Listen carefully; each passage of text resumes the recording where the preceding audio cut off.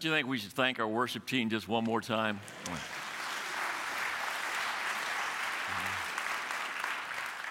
These songs today were chosen very intentionally. As you'll notice, there weren't a lot of just, I'd call real super up songs or, kind of fun songs or those songs that you want to kind of, move your feet and kind of move your body as much. They were really designed for us to focus in on Jesus and to be able to reflect on him. And today, just to let you know what we're hoping for. We're really hoping that when all of us leave this morning, that we will have decided in a greater, more full, rich, remembered way that what life is really all about in being a Christian is following Jesus. I mean, there are a lot of other things that are involved in having a great family and having a great marriage and a strong character and making an impact in our communities, but it really is all about Jesus. It's always been about Jesus from the very beginning, and yet we can sometimes stray from the most important thing, which is our love God with all of our heart, soul, mind, and strength, and make our singular focus in life following Christ. And everything else, Jesus said, will be taken care of. We seek that first, his kingdom and his righteousness, and all this will be yours, as well. And so Alex and I are going to share on this topic again this morning in a similar way that last week Nick and I also shared about this in following Jesus. The thing I want us to think about here, there are books that you read that kind of inform your thinking. Okay, as you kind of look at where you are in your age and when you consider Jesus and following Christ. There have been a lot through the years. I think one of the earliest ones that really had a very great impact on people was shortly after World War II. Dietrich Bonhoeffer wrote this book, The Cost of Discipleship. Anybody remember that? And in reading it, it was a very riveting, book that really just moved into our hearts and helped us to think about Jesus being more than a tradition and a religion and an institution and a general lifestyle or way of life, to really following Jesus in every aspect of our life. And then a little bit later on, this book, or about the same time people discovered it, this book we referred to last week, In His Steps by Charles Shelton, where the idea was that not just coming to church and having liturgy and believing some things about God and trying to live a generally moral life, but that it really is about seeing Jesus in your life and ask yourself on a day-to-day, hopefully hourly basis, what would Jesus do in this situation as a student, as a dad, as a mom, as an employee, as a small business owner? What would Jesus do throughout? That really is just the core of not just believing in Jesus, but following Jesus. Does that make sense? Does that line up with what you read in the Bible? And generally it lines up with the convictions we all made when we decided to follow Jesus. There are other books back in the late 60s, early 70s, the master plan of evangelism, that a lot of people discovered. This idea of Jesus' focus was to focus on a few people. He went about doing good, obviously. Mishpat was his middle name. I mean, the way he treated everybody equally and out of their value in the image of God. But he had a focus to be able to raise up and train a smaller group of people that he then believed and trusted would change the world. There are a lot of books like this. One of the more recent ones that some of us have been reading that's informed some of our thinking is a book called Disciple Shift. And that's why I put up on the screen here, discipleship. Disciple shift or disciple drift. Okay, this book was written by one of some of our cousins, as we sometimes call it, in the Restoration movement in the Christian church. And many of these churches have been kind of discovering discipling, as we would call it, or not just discipleship, but discipling, relational discipling of one another and helping each other mature and to grow in Christ. Some of them haven't had the brain damage that others have had in our movement through the years, okay, when we've gone through different things. And there's this great joy of discovering, because the idea is to go from just assembling a large group of people and bigger programs and better worship to be able to drill down in our personal relationships with each other to help each other mature and grow in Christ. And so it's this shift from just being a big church. Another book we've been reading is Simple Church. It tries to drill things down more simply, okay, instead of being really complex in our church life and our own Christian life. But as we all know, because many of us have been Christians for a while, and we made that decision to follow Jesus, but is it true that you can also get disciple drift in your life, where you kind of drift away from some of those very important first principles? And in any business, in any team, you know, you get away from the basics, okay? You really start going into territory that isn't meaningful to you. Now, I want us to look at a couple of passages here before Alex, comes up. Interestingly enough, in this book, Disciple Shift, this is like a principal verse that they use, and it's a very interesting read. You'll get a lot out of it, and it's an easy book to be able to find. But they focus in on particularly this period in Jesus' life where in all of the Gospels, Matthew, Mark, and Luke, the synoptic Gospels, where Jesus calls people and he says, follow me, that was the call, follow me, and I will make you fishers of men, or teach you to go out and fish for men. And it says they would leave everything, drop what they were doing, and they'd follow Jesus. And so we asked a question last week that, again, we'll just pause here and do it again. Am I following Jesus or just tagging along? Is that a fair question? Am I following Jesus closely, or as the Bible also refers to Peter at one time in his life when he was struggling, or am I following at a distance?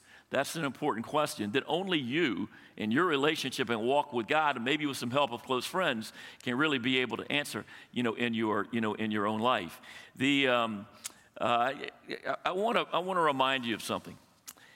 In these gospel initial accounts of Jesus, Jesus approaches fishermen and says, "Come follow me, and I will make you fishers of men."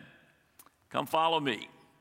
3 words that excited these men enough to drop everything they had to walk in the footsteps of this inspirational new leader.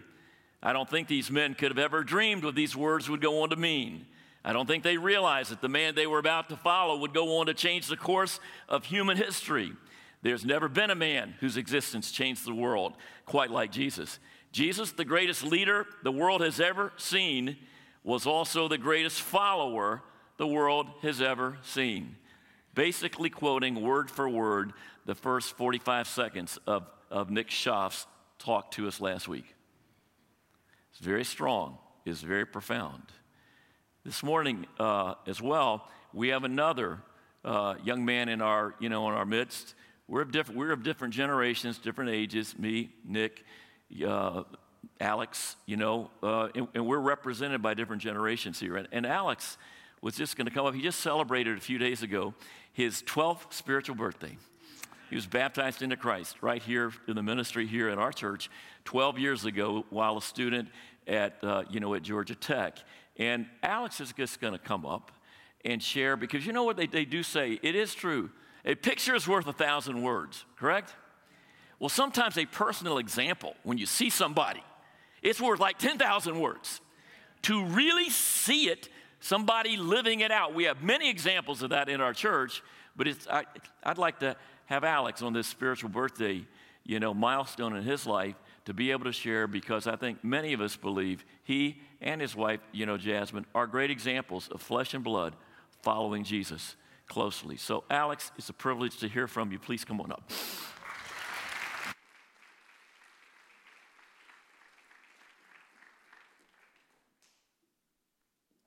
Good morning. So I'm just going to dumb myself down because he said my name too many times, and that just feels weird. I'm grateful to be up here and share with you guys, but I feel no different than many of you. I feel honored that I've been able to see 12 years, because I know I would not have if it was not for many of you. I know it was, and it's just kind of, I didn't really know this was happening, but this is just how God works. Steve Brand, who got to share earlier, was one of a great mentor to mine and has shared many special moments where he's taught me what it really means to live like Jesus in some very specific ways. Steve, I'll never forget those lessons. I'll never forget when John Heller pulled me aside, I think the first time that I spoke, and helped me understand how important it was to be on time. Because of what was being shared next. And at that time, we did service a little bit differently, but communion was coming. And so he was helping me to focus back on Jesus. I never forget J.I. and I helping a sister move. And about halfway through, I'm like, I just want to quit. And J.I. with his swag and smile, just being like, it's all good. And he basically picked up this wash machine by himself and just moved it. I was like, all right. 1, you're strong. 2, it helped me see the servitude of Jesus.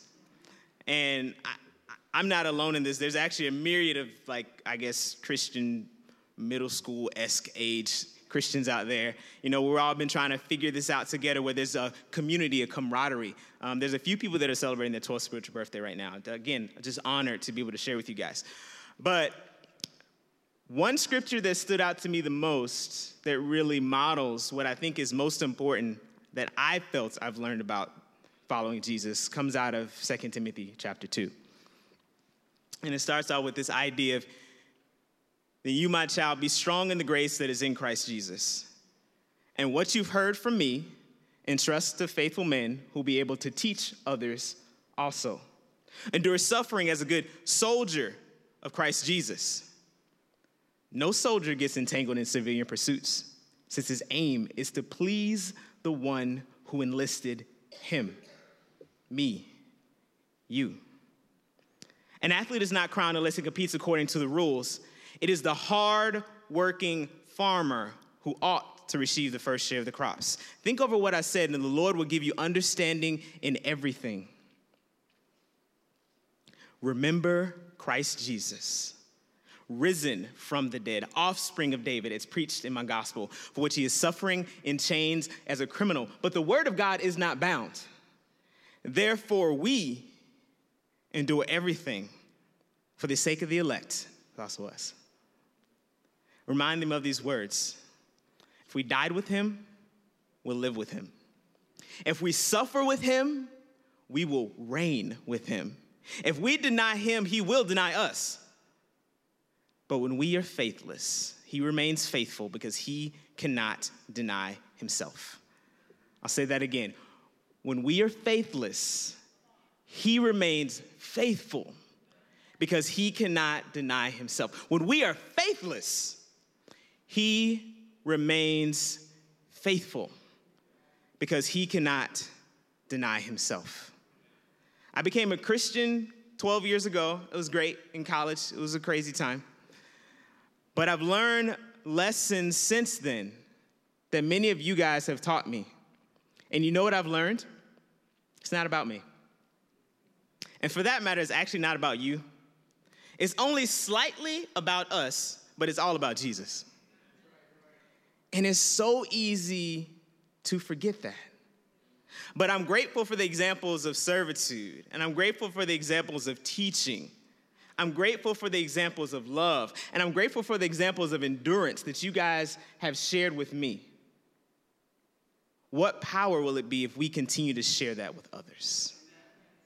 So that it's not just a few of us getting to 12 or 14 or 30 or 50, but all of us.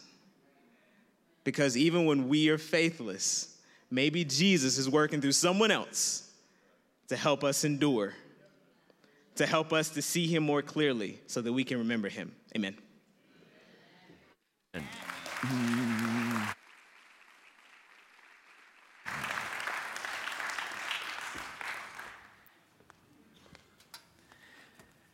Fishers of men, right? Now, there's some different ways to approach fishing, right? Here's one approach of a guy he's a weekend fisherman. He's interested in fishing. He goes out and goes fishing, every once in a while. And then there's the concept of being a real fisherman. Your livelihood depends on it. I mean, this is your focus. You are deadly serious about fishing. And this is this whole, genesis of the idea, believing in Jesus, are following Jesus.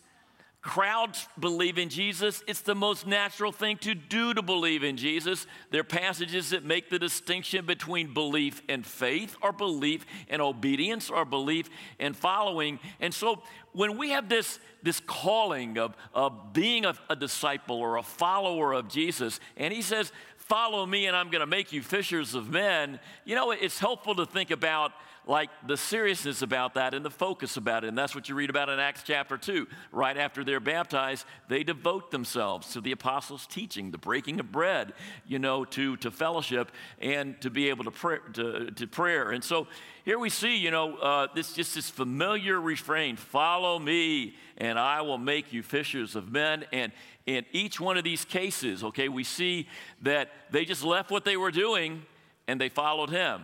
They followed him with all of their heart, soul, mind, and strength. We looked at this passage last week. We probably went a little too quickly, but I just want to make two kind of simple points this morning for you to take and reflect on, pray about, study your Bible, talk to your Christian friends, your family about this whole concept. The idea of following Jesus, it's all about making a decision at some point in your life to give up everything to God and to follow him. And so that first decision, when we're going to sing this song at the end, I have decided to follow Jesus. Okay, and we're going to there'll be a couple of verses. I have decided to follow Jesus, you know, no turning back. Do you recall that? And then there's another verse, I've decided to follow Jesus, you know, though none go with me. I'm still going to follow, you know, Jesus. And you see this in these decisions that we make. You remember that very first sermon preached in the name of Jesus Christ after he was resurrected. The Holy Spirit came down. Peter, filled with the Holy Spirit, given the keys of the kingdom by Jesus himself, preaches the first sermon. And we remember how he crescendos, he's interrupted at this point when he says, this Jesus whom you crucified, God has made both Lord and Christ. Everybody wants a Savior, a Christ. Everybody wants to get saved out of their misery, their situation. They want to be saved, you know, in an afterlife. Absolutely, we all want to be saved, everybody. But the idea that Jesus is Savior and Lord, that it's a package deal, that we want the grace of God, but then there also is the idea of giving our hearts and our lives to Christ. Not perfectly. We have the blood of Christ. We celebrate it in communion every week. Takes away, you know, the guilt of sin, and the blood of Jesus continually cleanses us from sin. But this is all about us giving our heart to him, like you would when you get married, like these fishermen were doing. You know, giving their whole heart, you know, to this. And then the people were cut to the heart, the Bible says, and they said, what do we do? And Peter says just very simply, repent, change, get baptized.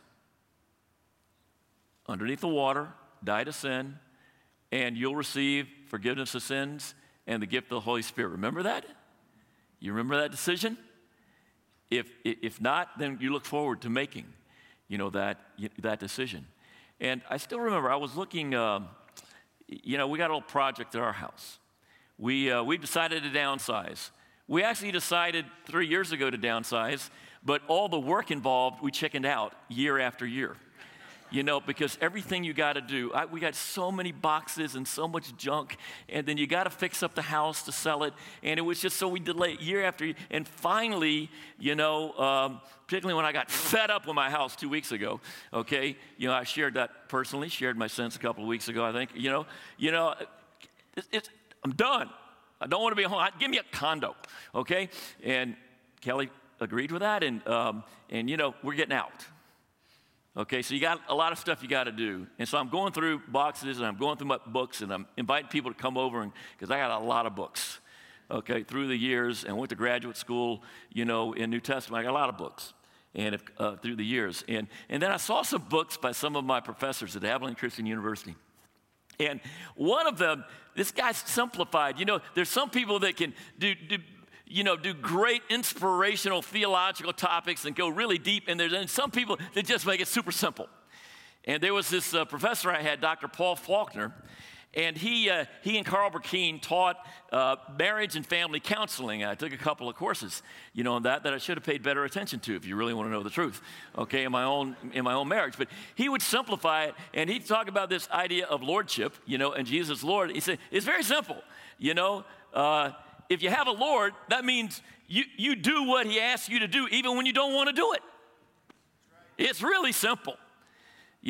When God asks us to do something we want to do anyway, it's not like he's our Lord. And so he said, you just kind of figure out what you don't want to do that the Bible says, and there's usually plenty, right? You don't have to read that far. And then you decide, I'm going to do it. And you remember what Jesus said, why do you call me Lord, Lord, and not do what I say? Luke 6:46, it's pretty simple. On that. And there are many, many other passages, like this in the same way. Matthew chapter 7, 21. On that day, many will say, Lord, Lord to me. And I'll say, I never knew you. You didn't do what I said. And so it's that very simple. And hopefully you've made that decision, you and I. But you got to go back to it again. And that's why, I don't know if you noticed really quickly, the title of this was Following Jesus Part 2. And then I clicked real quick and it said, Following Jesus, Day 231. That's where we are in the calendar. The idea is, theoretically, right, we've been following Jesus the last 230 days, and we're going to make it 231. But if you got to start with one today, start with one today. And really follow him with your heart. That's the first. I don't know. You can't ever get away from this. Any more than you can get away from your wedding vows if you're married, and your vows at baptism, and we know the passage. Again, there's a concept of believing in Jesus and following Jesus. To the Jews who believed in him, Jesus said, what? Conditional sentence. If you got it right there. You hold to my teaching, you're really my disciples. And it's just pretty clear. Again, we're not talking about sinless perfection, but we are talking about our aim and our focus, right? And so that's why the scriptures really do say, following Jesus, isn't it a daily decision? If it's not daily, it's not Christianity. And Jesus just makes it really, he loves us and he shares all this good news with us. It's amazing, but he says in this same, place in Luke chapter 14, hey, if you don't take up your cross and follow me, you can't be my disciple. You can be, come to church and you can keep coming to the talks and you can come with the crowd and you can, and work on it, but you're not really a follower of mine unless you make that decision. Hey, we all know, I've been a Christian a lot of years, many of you have as well. You got to renew that every day. It's like you got to take a shower every day. Have you noticed? Kelly's worked on me over the years, and I really do that every day. Seriously, she had to work on me on that. And I do brush my teeth every day. And, there's just some things you got to do every day. You got to take out the trash, your body trash, okay? And the other stuff you do on a weekly basis. But there's some stuff you just got to do daily. Or it's not real. It's just basic. And so take up that cross and follow me. And so this is lordship. I have decided to follow. That's it. I've decided. I really believe, my friends and brothers and sisters, as we pray for each other, you and I have to really decide every day that I'm going to follow Jesus. Not make it a big, crazy discussion or great angst. Just say, God, I want to follow you. I'm making a decision to follow Jesus. Help me because it's challenging. All right?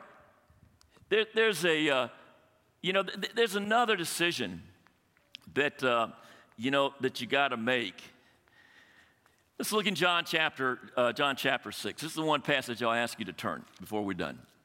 In John chapter 6, on this whole concept of really following Jesus. I want to tell you, I love all of you. You're my church family. I really appreciate you very much. And from my personal point of view up here on the stage, I think you're really trying to think about these things this morning, and you're focused, and I appreciate it. And Jesus is worth that attention to his sayings. What happens, the reality of following Jesus is that as you go along and as you keep going through life and learning things, sometimes it actually gets harder. It gets tougher. And it's a really good discussion. Kelly and I had this earlier in the week. You know, following Jesus is a little different at our age group because we're in our 60s now. It's different than when we were 25. I mean, the concepts are the same, right? But it is different. There's different challenges. I mean, if you got small kids, you know, and working and trying, it's a little different than it was when you were dating, right? I mean, it's different when your body starts falling apart.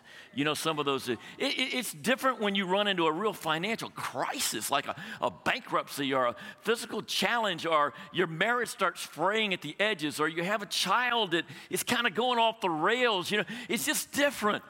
In the church, there are different eras in the church. If you've been, sometimes you're in the church, it's just going great, and I'm loving it. I love my family group. Everybody seems to like me. And there are other times you're more enduring it.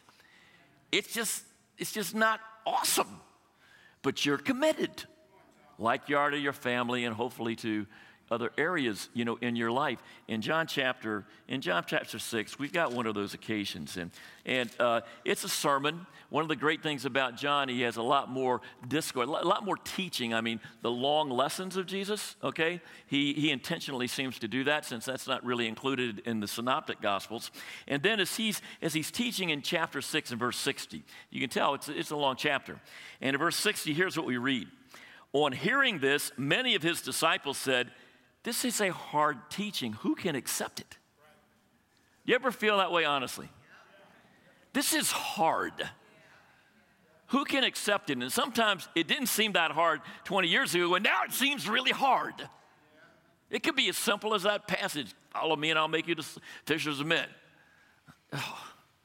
It can be almost loving your husband and your wife, rejoicing always, praying constantly. There's just certain times it's hard to hear it.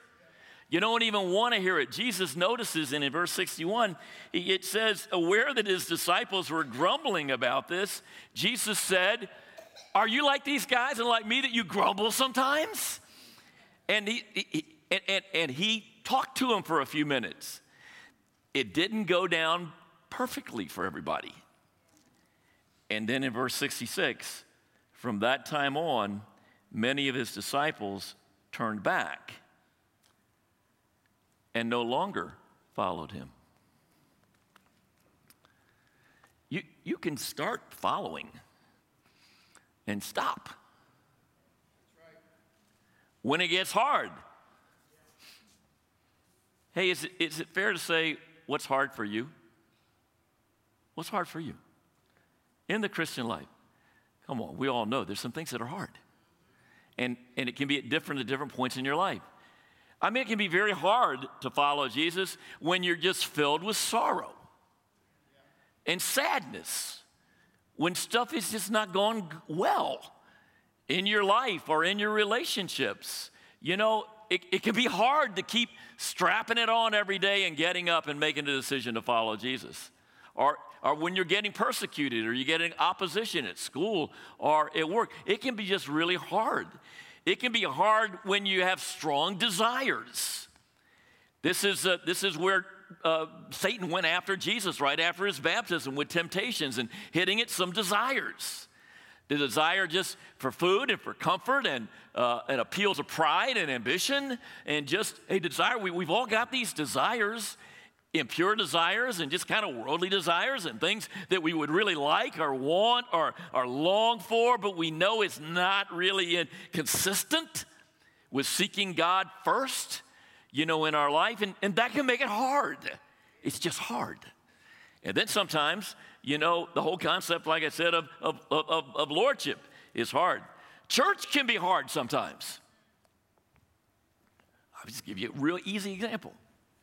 We flashed up the word discipleship. Disciple shift or disciple drift. You know, there's some people that have an immediate reaction to discipling. And like there's a boogeyman that jumped out, you know, of the closet, you know, somewhere. And, you know, a twitch and all, you know, all of that. And yeah, hey, when you have had some negative experiences with that, yes, that happens in almost every area of life. Driving a car, in a relationship, I mean, whatever. When lightning Storm hits, you know, I mean, we can start twitching, okay?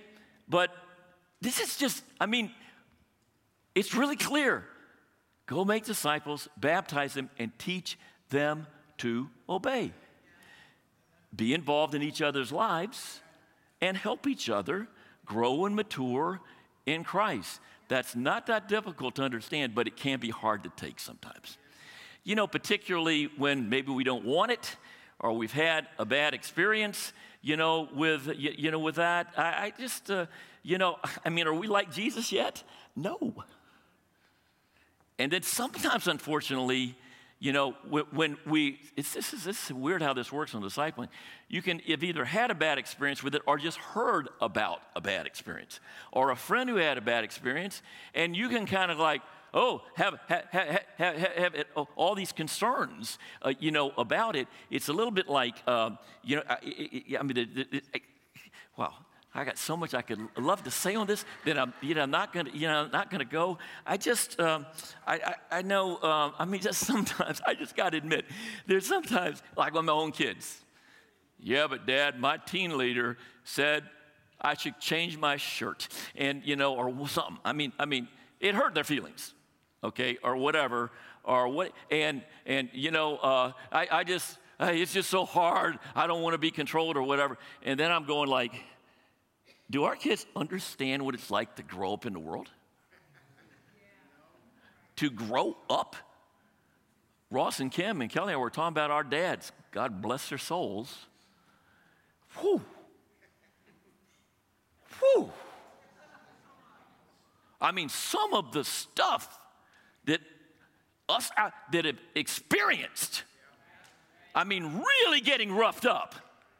By the world, by parents, by other things. And I'm not trying to minimize any hurts that any of us may have felt, but it happens. We were watching, we were packing boxes, and we had this Netflix movie that we had on that I was coming in and out of, but I heard enough, you know, to go where a young girl was saying, you know, about her dad, and somebody was complaining about her dad, and this young girl said, well, every girl needs a dad, you know, even if he's a jerk. I thought, well, that's interesting. We need each other sometimes even when we're jerks. We need the body of Christ. We need each other. I just really hope that whatever your thing is, the sorrow you're going through, the hard times we go through, the legitimate challenges in our life, you know, when the church is a little awkward or weird or whatever, or, you know, we just work through that and just follow Jesus and help keep growing. I think that's really, really important thing for all of us to be able to think about and to be able to really, really decide. And, you know, I got to follow Jesus. You know, not just when it's convenient. Let me go first, do this, you know, or that. That's just part of the package. And then I love this. If we're going to say, I'll follow you, Lord, but, let's put the but be more like the but in Luke 5. You know, but because you say so, Lord, I'll do it even though it doesn't make a lot of sense to me. And I'm not feeling like that in my own eyes. Let's wrap it up. How about let's focus our eyes on Jesus? Okay, that's what it's all about. God will make everything clear. Just focus our eyes on Jesus and follow as closely as we can to Him. Lengthen our stride, you know, as we're walking, you know, behind Him. And don't forget what we talked about last week.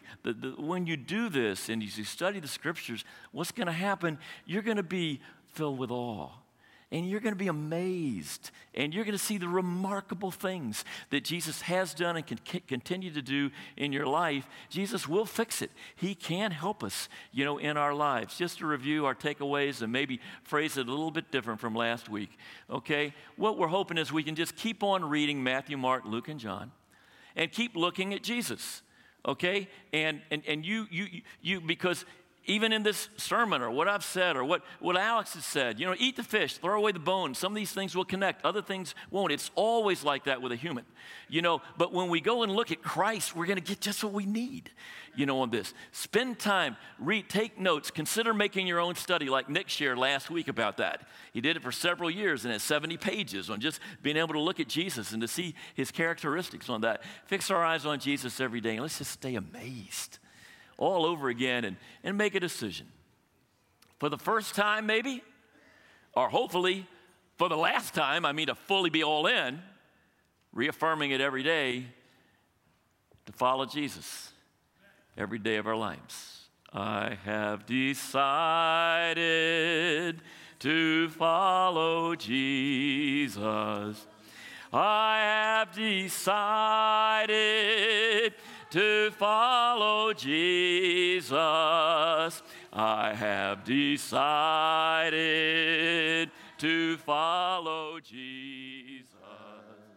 No turning back. Let's stand together and sing this.